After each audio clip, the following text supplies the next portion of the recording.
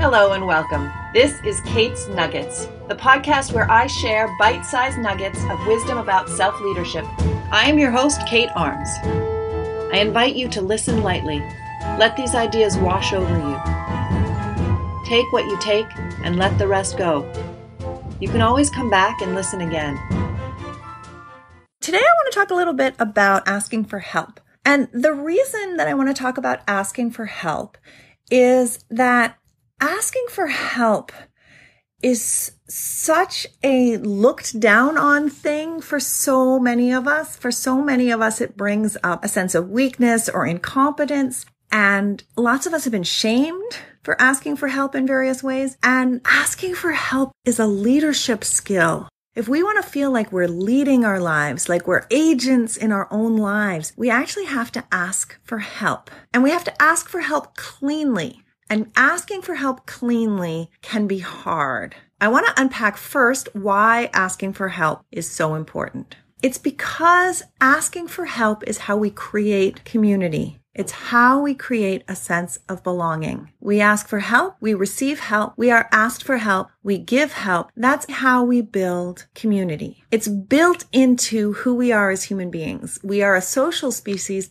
Our societies are not designed so that we can live individually. We cannot actually feed, house, clothe ourselves all by ourselves from a very practical perspective. If we could do self-sustaining farming for our own selves, it would be a very, very limited existence. And most of us are not willing to live the way that it would be required for us to actually take care of all of our own physiological needs by ourselves, or even just with our nuclear family. We need to be connected. We literally need connection. And lots of connection, of course, is transactional in this world. It is facilitated by money. That's one way of meeting our needs. But biologically, we also have this need for a sense of belonging and connection. We actually need that sense of trust that we will be taken care of if we get ill, if we are in an accident, if we have a string of bad luck. And that comes from community. That comes from a community that takes care of its own. So we do need others. And if we don't ask for help directly, how do we get what we need from others? One option is to make them do it, to use force and duress and aggression and bully them into it. Another is to be passively manipulative, to figure out what's going to make them tick and to make them think that they want to do what we want to do and to be underhanded about it. This is the move of someone who doesn't have any sense of power and is unwilling to use force or unable to use force. There are also people who just don't budge. I've got my needs, and either you meet them or you don't meet them. This is a very lonely way of being because it drives a lot of people away. And it's also a way of being that's out of your control. You say, this is what I need. This is what I'm willing to accept. Take it or leave it. And often people leave it. Often people that we care about and would really like to have in our lives leave it. And then we are alone and lonely. And the alternative to all of these ways of asking for help is actually to be clean, to be able to state directly, this is what I need, to ask, can you give it to me? And to be willing to accept no for an answer. You have to be willing to accept no for an answer in order to cleanly ask for what you need in a way that doesn't feel manipulative. Because we see right through the words to the intention behind them. Asking for help itself is an admission of vulnerability.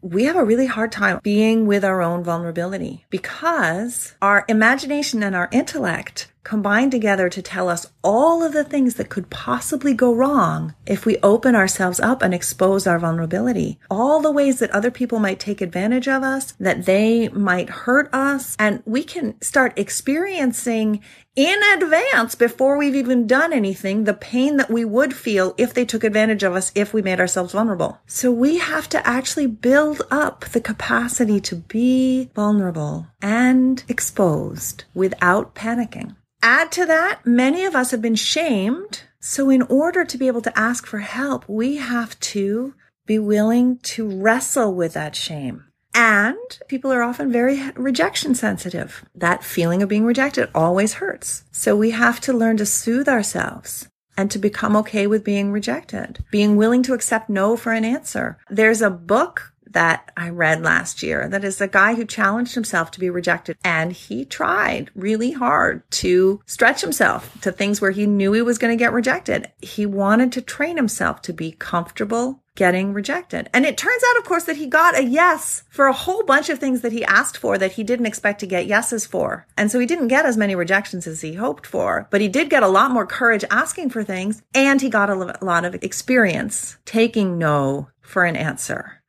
So know that the rewards are many and wonderful. They are worth putting some effort into struggling with shame, struggling with rejection sensitivity, struggling with building your capacity to feel vulnerable, and be gentle with yourself. This is what courage looks like in action. Practicing taking a small risk, asking for a little thing that feels like it's a stretch, it's a gulp. And then you've built your capacity a little bit. Celebrate that and ask again. So that's today's nugget. Slowly build your capacity to ask for help and you will find greater connection.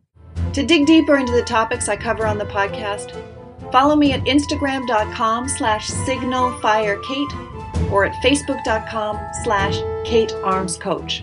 To take this work deeper and learn how I can support you personally as your coach, email me at kate@signalfirecoaching.com to schedule a free consultation. Here's to thriving. Catch you next time. Kate's Nuggets is a Signal Fire Coaching production. The music is adapted under license from Heroic Age by Kevin MacLeod.